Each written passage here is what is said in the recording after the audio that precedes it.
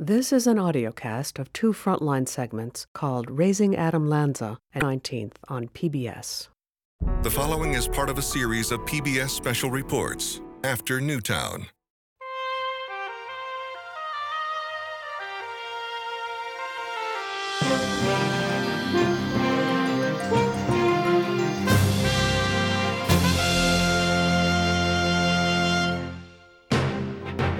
Tonight, a special edition of Frontline. Tragedy of unspeakable terms. That multiple kids, 20 kids in fact. Frontline and reporters from the Hartford Courant set out to investigate two important stories. First, haunting questions. Who was Adam Lanza? Adam had episodes where he would completely withdraw. And what clues are there in his relationship with his mother? He was never violent. She never feared him. Nancy Lanza is the person Adam was closest to in the world. If we can begin to understand Adam's relationship with Nancy, we probably can begin to understand Adam. And in our second story, a town divided over guns. When they pass a law that violates the Constitution, I will not comply. And how the shootings have moved grieving Newtown residents to join the debate. You have a tremendous power, and the fact that you're from Newtown is even more important. We cannot be defined as a culture that accepts this. Things must change. This is the time. These two stories in this special edition of Frontline.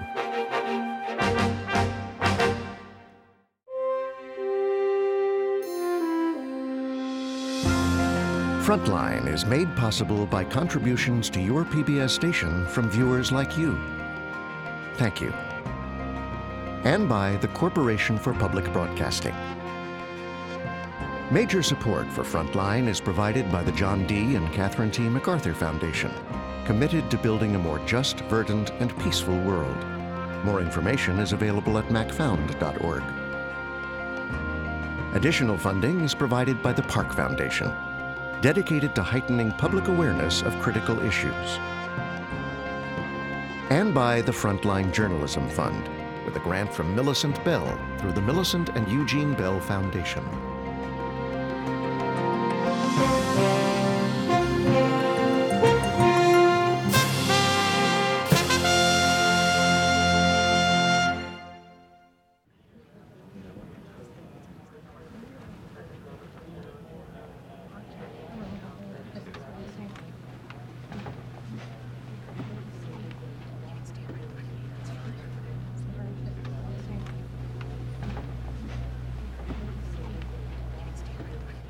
Hartford Courant editor Andrew Julian. It's been a week since the shooting. For most of the journalists in this newsroom, they've never covered anything that came close to being as horrific as this.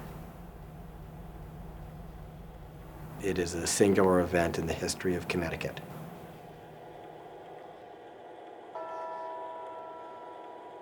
A week after Adam Lanza massacred 20 children and 6 adults at Sandy Hook Elementary School, church bells tolled across the state. Memorials were erected to the 26 victims. President Obama read out 26 names. But there was a 27th person murdered that day, the gunman's mother, Nancy Lanza. Nancy Lanza is the person Adam was closest to in the world. She was the first person he killed.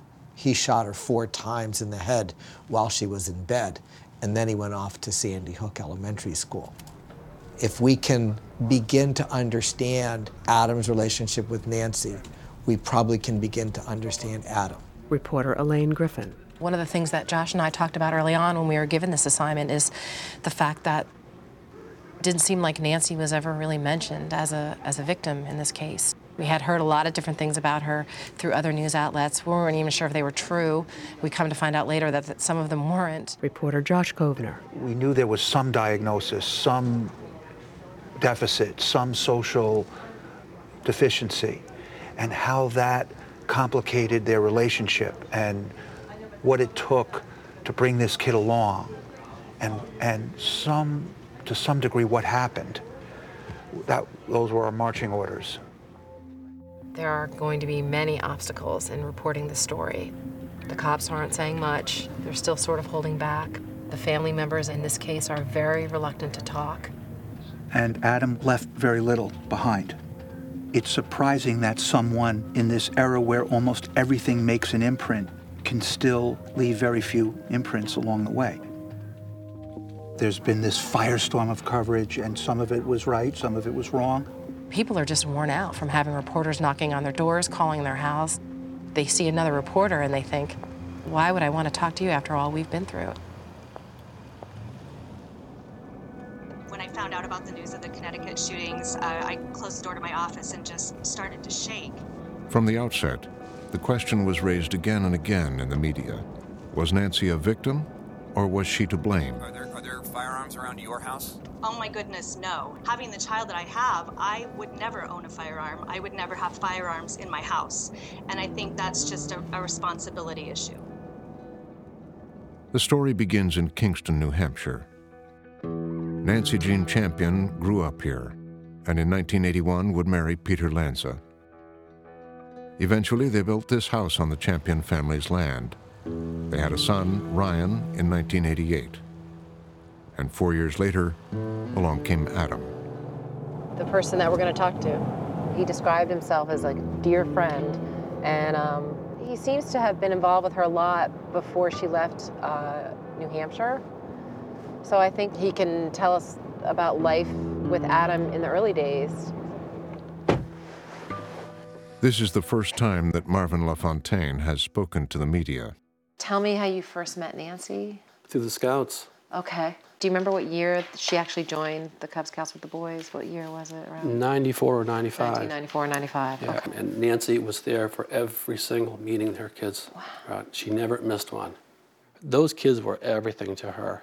Mm-hmm. And she was very, very protective over them. Mm-hmm. And I understand that. I was protective over mine, too. Just in terms of Adam, what do you remember seeing? Just a quiet kid who kept to himself. There was a weirdness about him, and Nancy warned me once at one of the scout meetings. She said, just so you know, and she says, and I know you wouldn't do this, but just so you know, don't touch Adam. I go, well, I wouldn't touch him. She goes, no, I don't mean like that, but I mean like, like don't do an attaboy thing or, or shake his hand and say, way to go, brother, She said, you just can't stand that. Did you ever see a reaction to touching? Yeah, he'd become upset. It usually be one of the other kids, the kids, they're kids, they don't care. And they'd touch him and, I don't know, he was angry with them. One at a time, guys. Marvin's and Nancy's young children were friends through the Cub Scouts. In this exclusive home video filmed by Marvin, Nancy helps her brother James, a police officer, set up a demonstration for the Scouts. Is there any way we can open up the other door and let you walk that way? Adam, do your doggy bark. How did he do with all the kids around? Did he find most of it? Sounds like a dog, and he makes that. That's Adam, age 4.5, walking towards the camera. Did she talk about special programs that Adam was in at school? She said he was coded. Tell me, and describe coded to me. IEP, Individual Education Plan. Mm-hmm. I could see it was bringing her down. She didn't know what to do. There's a lot of counseling help available, but not all of it's good, and she was very particular about who she would bring him to. She often didn't trust the intentions of some counselors, that maybe they didn't know what they were doing or they didn't understand the situation enough to help. Children with disabilities are entitled to an individualized education program, known as an IEP. For Nancy, it would be the first of many efforts over the next decade and a half to keep a struggling Adam on track. And then they decide to go to Connecticut. It was her husband's idea, and she didn't want to go at first. Is it because he got the job at GE? Is that what it was? Yeah, he'd gotten the job. And he made a lot of money. He was very successful. And the good thing is that she thought the schools in Connecticut were better. There was more stuff there to help him versus New Hampshire. And she was very pleased about that. It was 1998 when Peter's job took the family to the affluent suburb of Newtown. They settled into the spacious home where Nancy and Adam would spend the rest of their lives. Nancy and Marvin kept in touch by email. Friday, May 21st, 1999, Nancy writes to Marvin, Adam is in 2 plays next week. Ryan was in one last night. It has been so cute to watch them rehearse. Adam has taken it very seriously, even practicing facial expressions in the mirror. The emails at one point do turn a little dark. She does talk about how she was ailing. She doesn't specify what her disease is, but on Thursday, July 1st, 1999, she writes, my diagnosis was not good. There isn't a fancy name for my problem, just a genetically flawed autoimmune system. When it happened to my grandfather, it was so quick that nothing could be done, 6 weeks. It's like living on top of a time bomb. I have told very few people, and she highlights very in all caps, and have not told even some people in my family to try to save people from unnecessary worry. It has been reported Nancy had multiple sclerosis, but Frontline and the Hartford Courant were unable to confirm. Wednesday, March 31st, 1999, Nancy writes, Ryan's and Adam's birthdays are coming up. Ryan is having an old friend party and a new friend party. Adam is having only a new friend party, but he has 26 new friends. Adam is doing well here and seems to enjoy the new school. What an adorable class, huh? Yeah. And where's your son? Wait, don't tell me, I'm gonna guess. Oh, okay. I'm gonna guess. There. No, that's Adam. Oh, that's Adam? Yeah. The new school Adam was so fond of was Sandy Hook Elementary School. He was 6 years old and in the 1st grade. Come up. Wendy Whiprecht's son, Miles, who is autistic, was in Adam's class at Sandy Hook and was invited to his new friend's birthday party. Wendy now has Parkinson's. Adam had his 6th birthday party and invited a group of kids to go. That's where I remember talking with Nancy. Nancy was concerned about Adam. He was shy, a little withdrawn, quiet. She was worried that perhaps he had some kind of neurobiological condition. Wendy, were there any support groups? Oh, sure. And did you ever participate in any? Did you ever hear whether Nancy did? None of the ones I was in, but she was talking about sending Adam to St. Rose because classes were smaller and she thought he might do better there. Did she say why she thought he needed? I think it was his shyness and uncomfortableness, I guess, in large social situations. I mean, a class of 20 people is a lot for a 6-year-old to handle. So did he not have a one-on-one aide like Miles did? No, he may not have been diagnosed with anything at the time. What can pass inspection at 6 often is not going to pass inspection, say, at 9. But at whatever age, and even if you're merely suspicious, it's a kind of awful thing to have to deal with. So Nancy, she sort of did it on her own. What do you think that would have been like for you to do it on your own? Oh, it's impossible.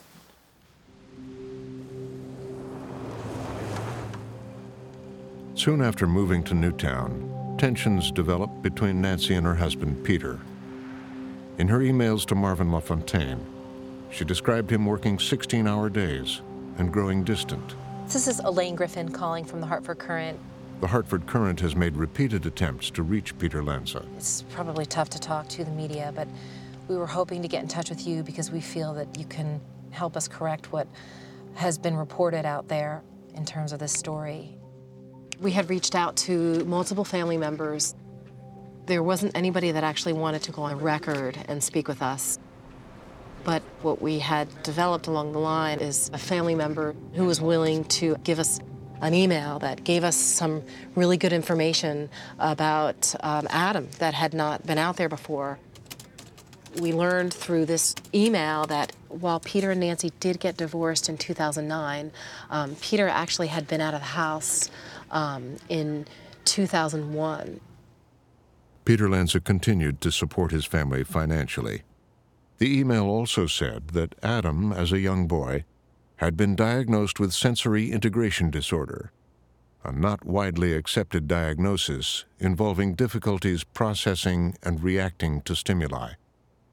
Later, in middle school, the family member said Adam would receive another diagnosis, Asperger's, a form of autism that interferes with social interaction. Current editor Andrew Julian. I want to talk a little bit about the middle school years, because isn't this when we start to hear about Adam having problems that go beyond just the diagnosis of sensory integration? We were told around the middle school years. Right. There was the initial diagnosis and then the diagnosis of Asperger's. And that goes to social isolation, inability to communicate with others.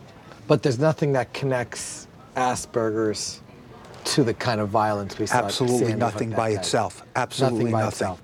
Family members have told us that when middle school came upon Adam and the whole idea of changing classes and being in the hallways, that was too much for him. Why? The noise, Do we know why? The noise and the chaos disrupted him, is what we were told. So she moves him at this point out of the public school system and into St. Rosa Lima. She didn't move him into parochial school right away. Initially, she had this special program set up for him. He was under the supervision of Newtown schools, but he would do some of his work off-site and at home, and then he would later return to the school when the rest of the students weren't there.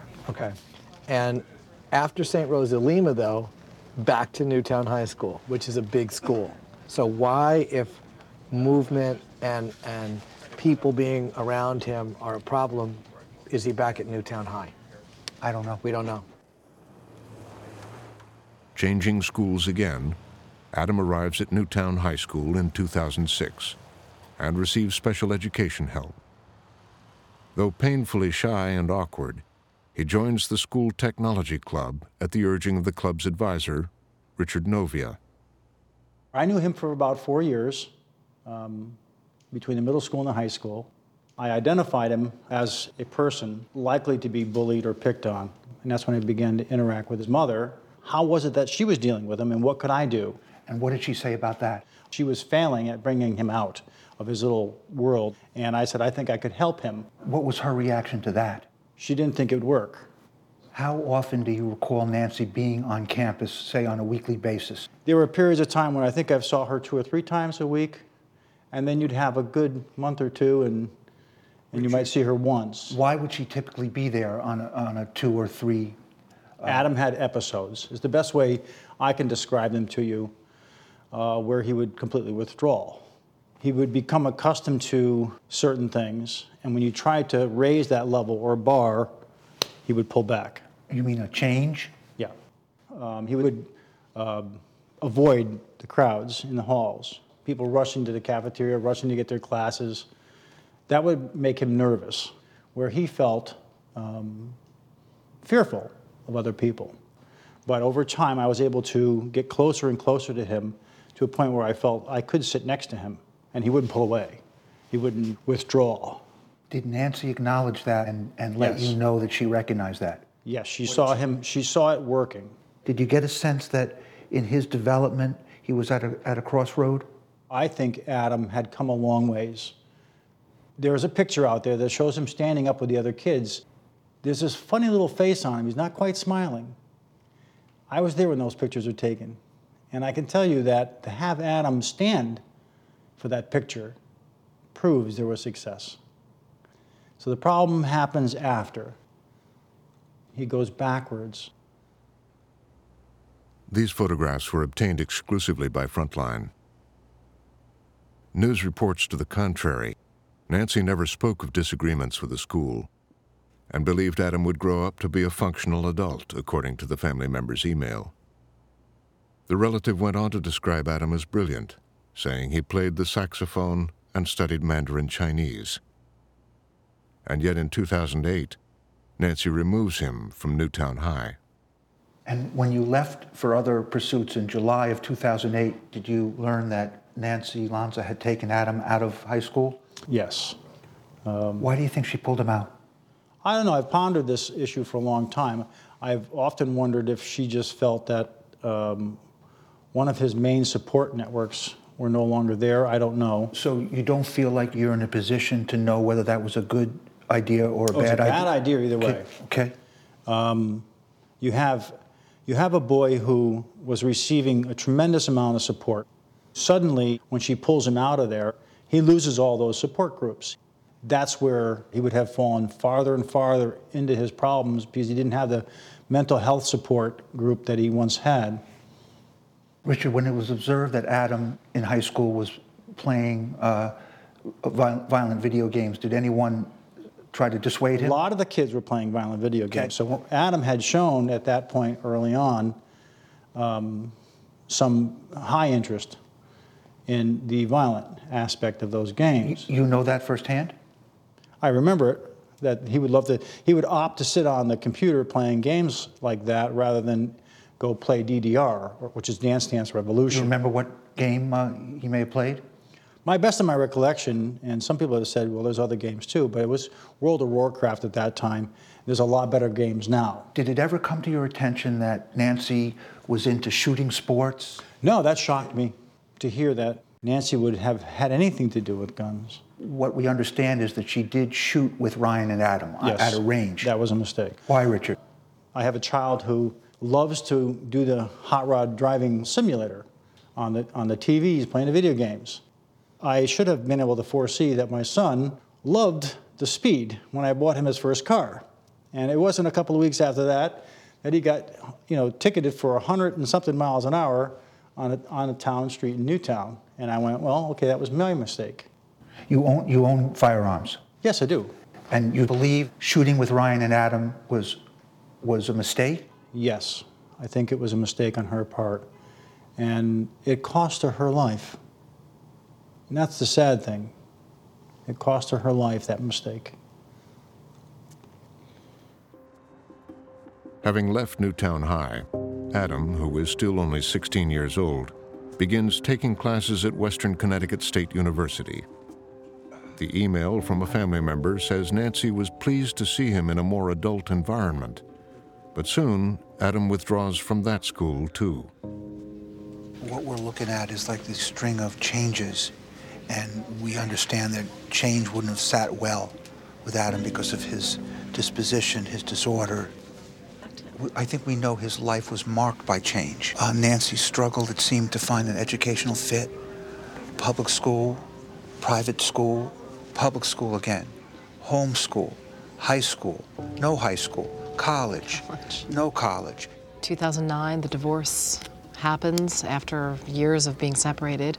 2010 comes, and Adam cuts off his relationship with his dad. He didn't have much to do with Ryan after that either. So there is some isolation there.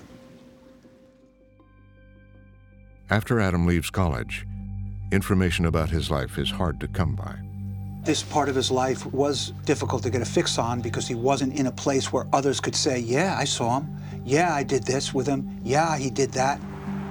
We understand that he worked at a computer shop. We haven't been able to find the one that hired him. No, I didn't see him here.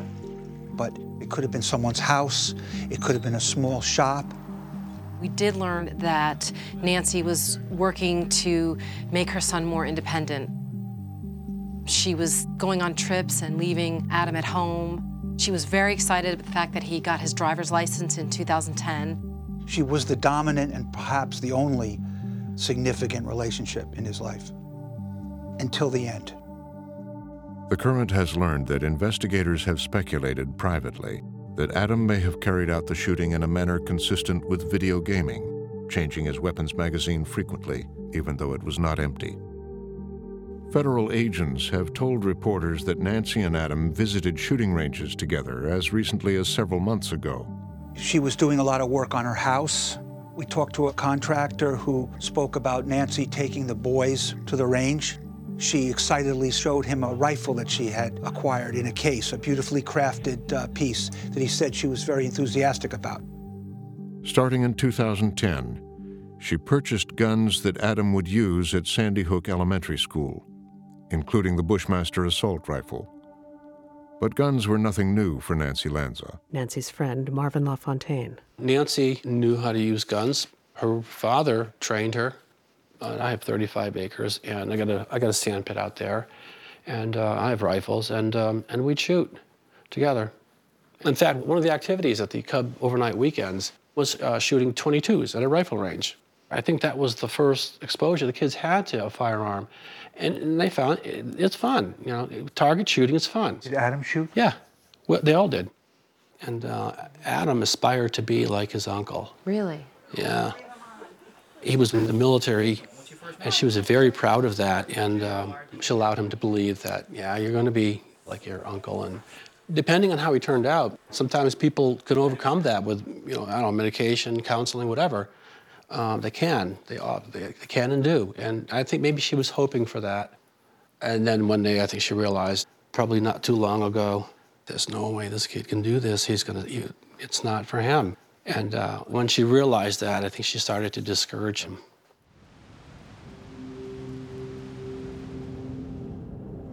Nancy had a group of friends that she hung out with at a restaurant in Newtown, and many in that group feel that Nancy has been forgotten in all of this. And Mark, the owner of the restaurant, he said there were about 4 friends that would probably be willing to talk to us, and John is one of them.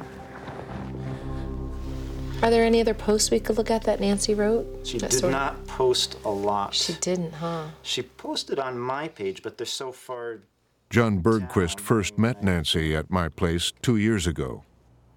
You know, it was a media frenzy. You'd see a lot of things, you know, pop up on your TV or in the papers that just, I think, you know, they rushed to get, you know, these facts out that weren't accurate.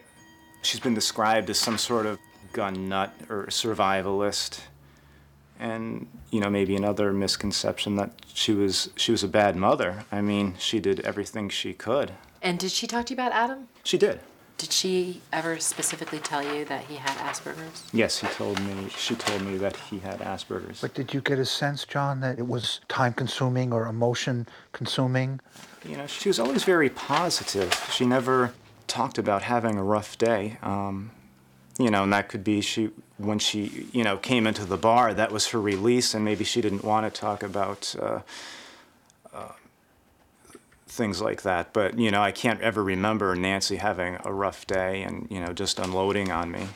John, was it your impression that not a lot of people went into the house?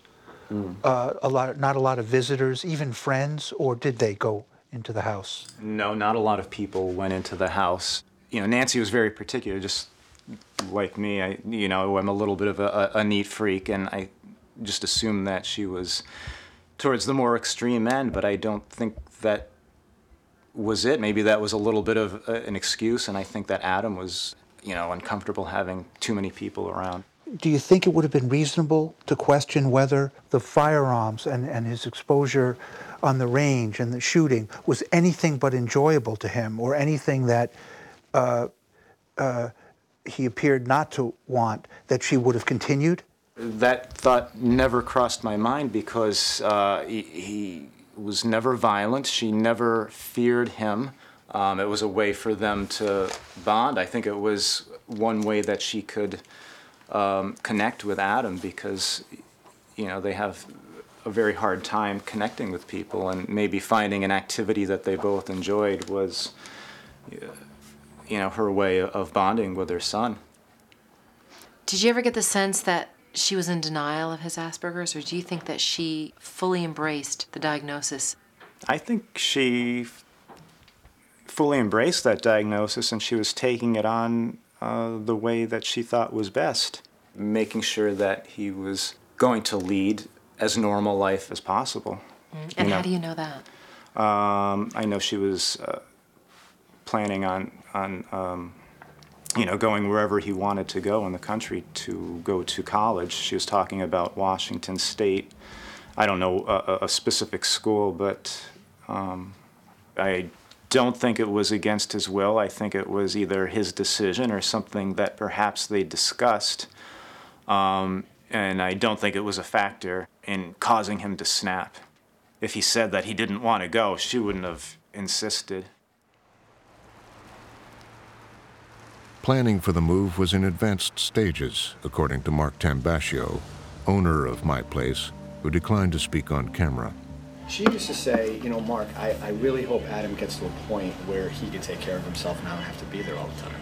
She's been looking for a school for him, a special school so he can finish out his college. She told you that? Yeah, for a couple of years she's been looking. Did she actually find something rock solid? I think so. She said she sold her tickets. Sold her to anything, If she sold her, she was like the biggest Red Sox fan I ever met. So. Nancy loved the Boston Red Sox. She and Peter had season tickets and split them, one of the few things spelled out in their divorce agreement.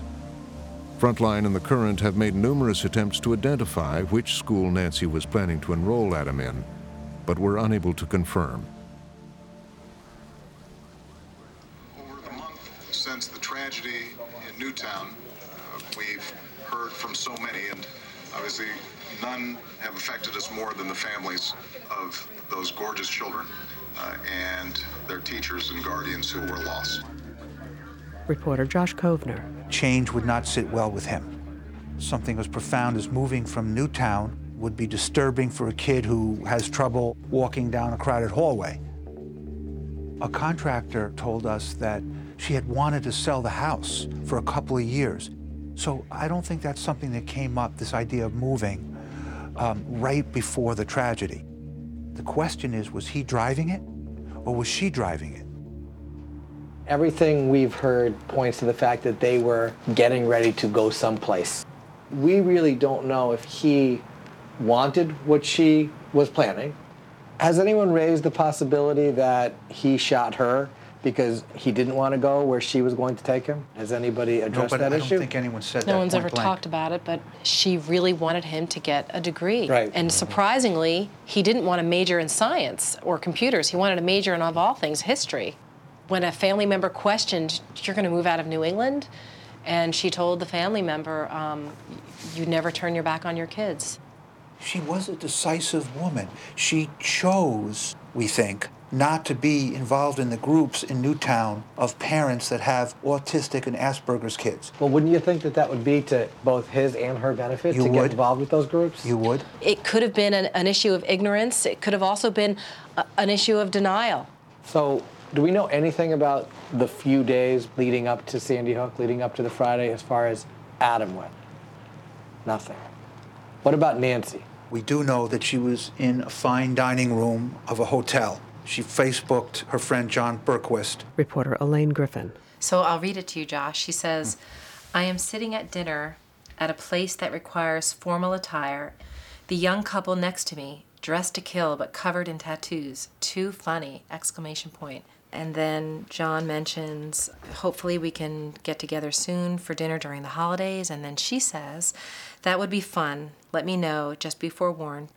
Tattoo girl has talked to me into a dragon tattoo. So is she considering getting a dragon tattoo? No, that was her humor. I'm sure she didn't even talk to the couple, but, you know, she was just being funny there. I see, I see. She had an excellent sense of humor.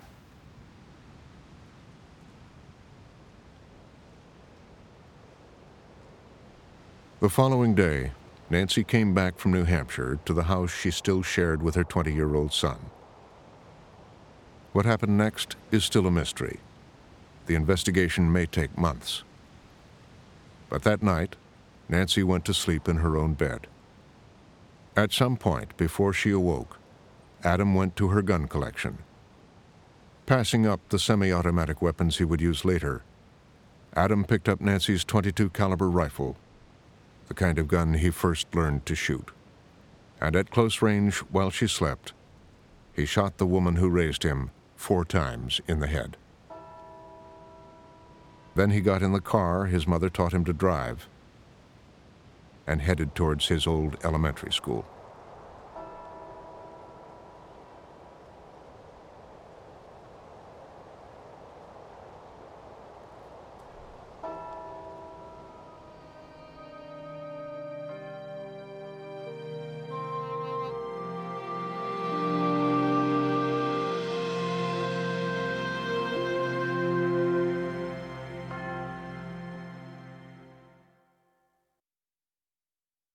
Part 2, Newtown Divided.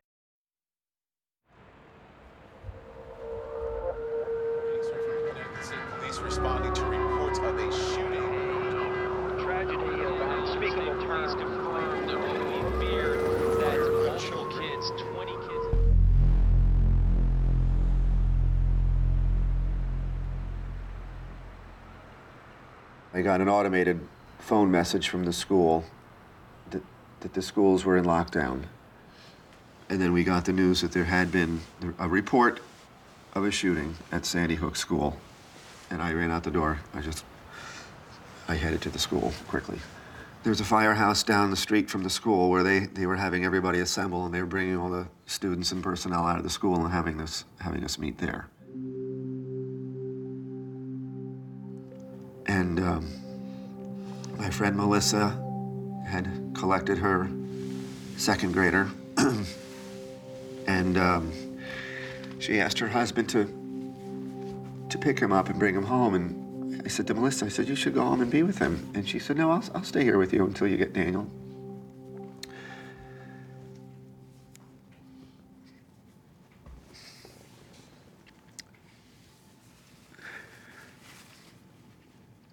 And then finally the governor came and said, if you're missing someone,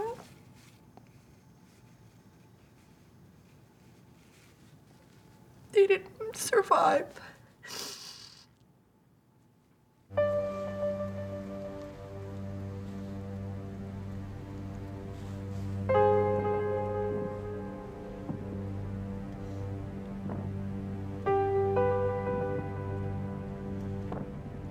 We have funerals for Olivia Engel at 1 at St. Rosa Lima and Dylan Hockley in Bethel.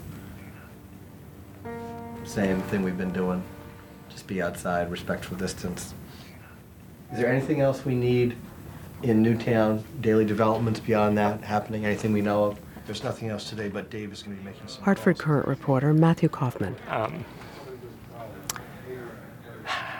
Yeah, one of the teachers, her stepfather is a reporter here, and I think is sort of a defense mechanism. I thought it couldn't be, you know, we'd know already something, and eventually it was confirmed. So, you know, a story that was difficult enough for all of us to report anyway was, you know, that much more emotional, that much more difficult.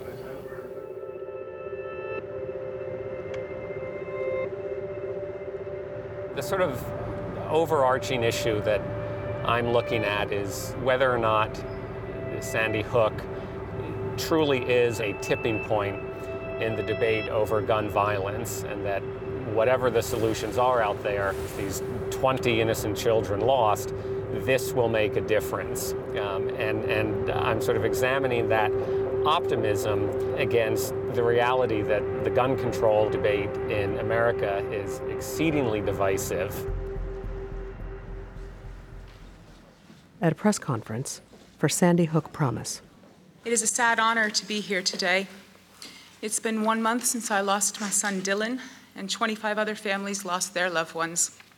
The Sandy Hook Promise is the start of our change. This is a promise to do everything in our power to be remembered not as the town filled with grief and victims, but as the place where real change began. This is a promise to be open to all possibilities. There is no agenda other than to make our communities and our nation a safer, better place. Yeah, Matthew Kaufman with the Hartford Courant. Can you give us a sense of how active you intend to be, or do you anticipate a point at which Sandy Hook Promise would actually be testifying, lobbying, if you will?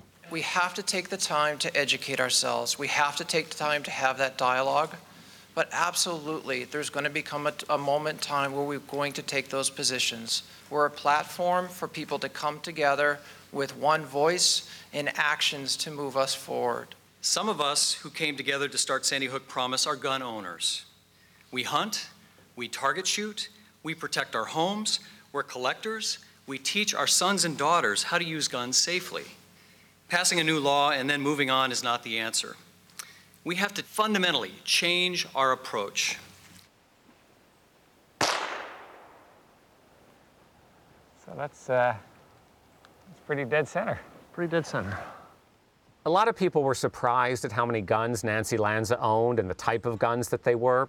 But in fact, there's a strong gun culture in Newtown. A lot of hunters, a lot of target shooters, a lot of gun owners. Newtown resident and avid hunter Aaron Cox. After December 14th, everybody's been asking, has it changed how I felt about firearms? And to be honest, no.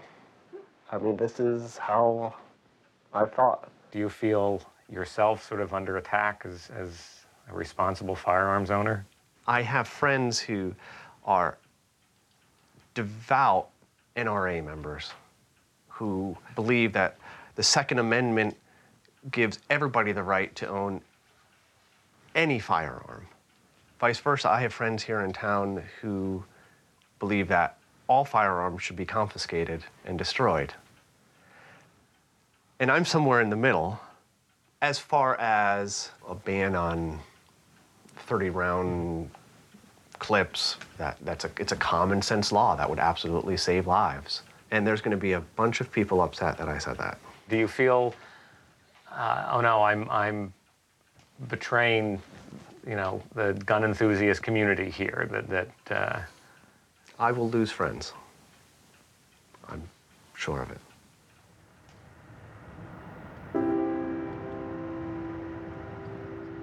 We are heading to the home of a gentleman named Scott Ostrowski. A Newtown resident has kind of a private amateur shooting range on his property that has been the subject of a number of complaints by folks who live in the neighborhood. We've gotten complaints of noise because we have a neighbor that's been more sensitive to the shooting in the past couple of years. And the police have been over here many times, and they have said it was safe, and we've become buddies with them. There were complaints sort of from all over the town going to the police. Is there something that changed in Newtown? Yes. A lot more people live here now, and a lot more outsiders have moved in. And these are people that moving to Newtown is big country to them. These are people that, in my opinion, came from New York City or the suburbs of New York City or any urban environment, and they're not used to what goes on in Newtown or what has been going on. And then you get that conflict. It's just, growing pains in a situation like this. Each of these red dots represent a home from which a complaint was lodged with the police about the sound of gunfire near these homes. I think this was 2010 to the first part of 2012. 85 noise complaints related to shooting, spread pretty broadly throughout the town. So last year, the town decided to do something about it. How are you? How are you? Nice to see you. Nice to see you. Come in. Thanks. Newtown Police Commission member Joel Faxon. I think it had just reached sort of a critical mass of a number of complaints. So we set this ordinance up, and it would say, look, you cannot shoot a gun in Newtown unless you're doing legitimate hunting or you have a legitimate shooting range. Did this feel like controversial legislation, ordinance to you? As you were drafting it, did you think? Not in the least. Absolutely not in the least. I never expected that there would be any significant opposition to it. They had 2 public hearings on it, and there were a lot of people there, and they were very vocal in opposition to the ordinance. These are the minutes of the meetings that were held. Necessity should be the standard, not simply prudence. Gunfire is a reminder of freedom. One person notes that no one in attendance has spoken in favor of the ordinance. So really, very strong emotions over, again, what I think the town thought was a noise ordinance. And it all had to do with their ability to maintain arms, and somehow this would infringe their Second Amendment rights. Any inkling at all that you might be opening up a Second Amendment debate here? No, because the Second Amendment has nothing to do with shooting ranges. It doesn't say the right to have a shooting range shall not be infringed. This all happened in the months before the shootings, and only a handful of people showed up in support of the ordinance. The town meetings were dominated by pro-gun enthusiasts, and the ordinance was tabled. And that really illustrated the long history that Newtown has with guns. In fact, the trade group for the whole gun industry is located right here, the National Shooting Sports Foundation. Within Newtown, is the NSSF known I've talked to a number of people from town that said, had no idea they were here. NSSF President Steve Sinetti. Yeah, well, Connecticut is not well known now for being a state of great firearms ownership, but ironically, Connecticut is where the firearms industry got its beginning. All the major manufacturers of firearms and ammunition were generally centered in the Connecticut River Valley during the Industrial Revolution, and that's why the National Shooting Sports Foundation is in Connecticut. Las Vegas, January 2013, the NSSF SHOT Show. 2013 marks the 35th anniversary of the SHOT Show. This year, over 630,000 square feet of exhibit space and more than 60,000 industry professionals. Ladies and gentlemen, the state of our industry tonight, in a word, is misunderstood. Now, who among us has not been moved by that unspeakable tragedy that was inflicted by a deranged man upon the children of Newtown, Connecticut, our very home at the NSSF? You had said the state of the industry is misunderstood. And what's the biggest misunderstanding about it? There are many. According to the media, we're nothing but a bunch of greedy fat cats who could care less about anything but making profit. We're in this business because we love it. Rather than say that guns are bad, what we say is guns are here.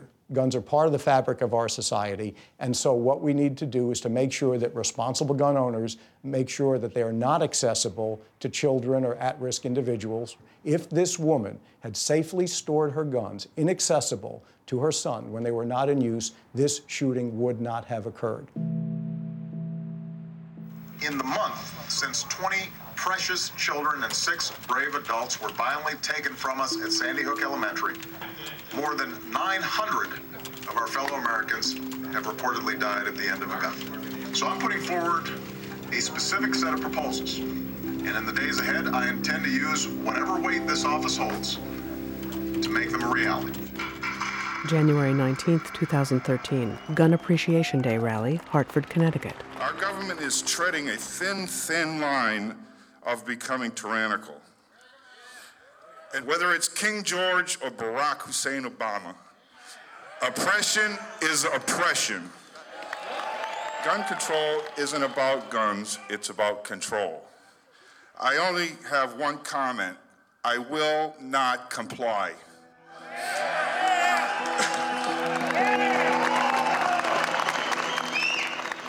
Current investigative editor John Ferraro. Historically, with the pro-gun lobby, they've really become entrenched when challenged. One of the questions, I think, is do 20 dead first graders change that equation? Reporter Matt Kaufman. So far it hasn't, and I think what makes this such an intractable issue is even after Sandy Hook, there are 2 camps. The 2 camps are what we need to make our community safer is fewer guns, and the other camp saying, no, what we need to make our community safer is more guns. I don't know where the common ground is on this when it starts that far apart. We're 48 days past today. When did you start thinking you have a larger role to play here? Mark Barden. I feel like we've been forced onto a platform. And I think we feel a sense of responsibility and a sense of obligation now to do whatever we can. Jacqueline Barden. We're not political, Mark and I. We're not, confrontational people. But I think we can't allow ourselves to become complacent and just say, that's how it is here in the United States. These things happen. That's unacceptable.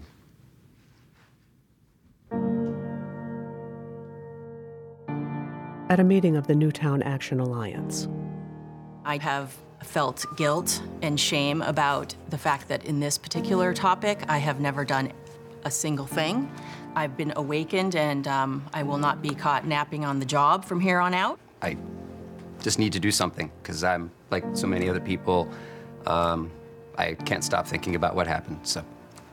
I'm Richard Morado. I have a first grader at Sandy Hook, By the grace of God, she was shoved in the bathroom along with her 14 friends and her teacher.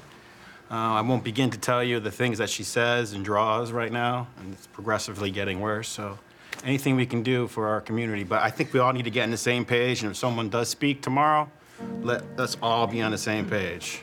There's a huge silent majority out there that I believe is easily motivated not to be silent anymore if we give them the tools, and that's what we're working towards. When you go out and you advocate, your power is 1,000 to 1, because people aren't showing up. And the fact that you're from Newtown is even more important. I feel like our grief puts us in a unique position of power, and I actually believe that we can, with that power, help level the playing field with the special interests that are out there. I do think the tide is turning, but our window right now is extremely limited. This is going to move very, very quickly. Reporter Matt Kaufman in Hartford on January 28th. I've never had to wait in line to get in the legislative office building. I've never had to walk through a metal detector to get in the legislative office building. So this is most definitely a moment in my state and the nation as well. My name is Raymond Mazza, a resident of Farmington, Connecticut. I come here today in strong opposition of the proposed legislation, including but not limited to House Bill 5268, Senate Bill 140, Senate Bill 122, Senate Bill In Newtown on January 30th. My daughter was a student in Victoria Soto's first grade class. She survived. She and 8 other children ran from that room directly past him, but not before witnessing her friends and her teacher slaughtered in front of her. So here we are again, another mass shooting, another deranged perpetrator, and the response is yet again ban guns. Something needs to change. We need to be able to send our kids to school without fear. As much as you might detest this thought, at the end of the day, the only protection against a bad man with a gun is a good man or woman with a gun in the right place at the right time. Guns are a fault line in this sort of varied American experience, and they have this capacity to sort of create this emotional cleave in a way that I think maybe abortion comes close to, but other than that, no other issue really separates the nation this substantially. If the principal had come out of her office with a gun in her hand, she might have at least mitigated the carnage. We are incredulous at the types of assault and semi-automatic weapons and magazine clips that are considered legal. A lot of people on both sides think that some change will come, but it will come not as the result of a meeting of the minds of these two far apart camps, but simply because one side or the other musters sufficient political power to get their way. Thank you. Thank you.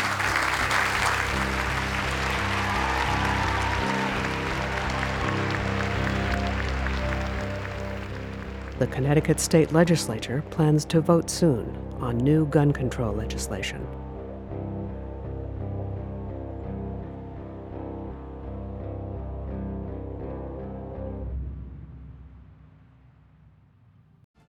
Go to pbs.org/frontline for exclusive photos of Nancy and Adam Lanza, plus more of the interviews. These were everything to her. Adam had episodes. A web-exclusive report on the NSSF, the gun lobby headquartered in Newtown, plus more reporting from our partners at the Hartford Courant on Newtown. Follow Frontline on Facebook and Twitter or pbs.org/frontline.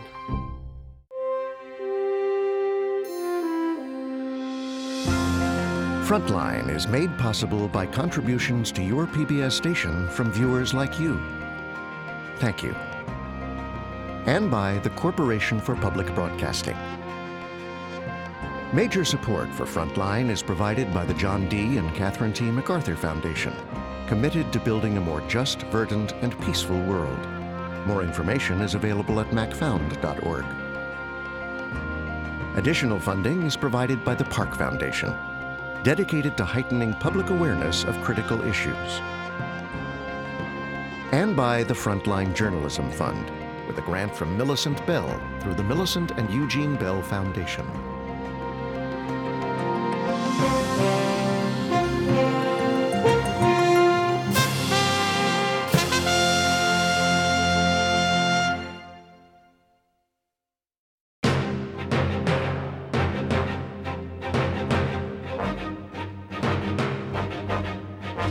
Newtown Divided was written by John Marks and produced by John Marks and Mary Robertson, with Catherine Ubin, Jenny Amias, and Daniel Wilson. Raising Adam Lanza was written and produced by Frank Kewen and co-produced by Joe Beshenkowski. The deputy executive producer of Frontline is Rainey Aronson Rath. The executive producer of Frontline is David Fanning. Frontline's Raising Adam Lanza is available on DVD. To order, visit shoppbs.org or call 1-800-PLAY-PBS. Frontline is also available for download on iTunes.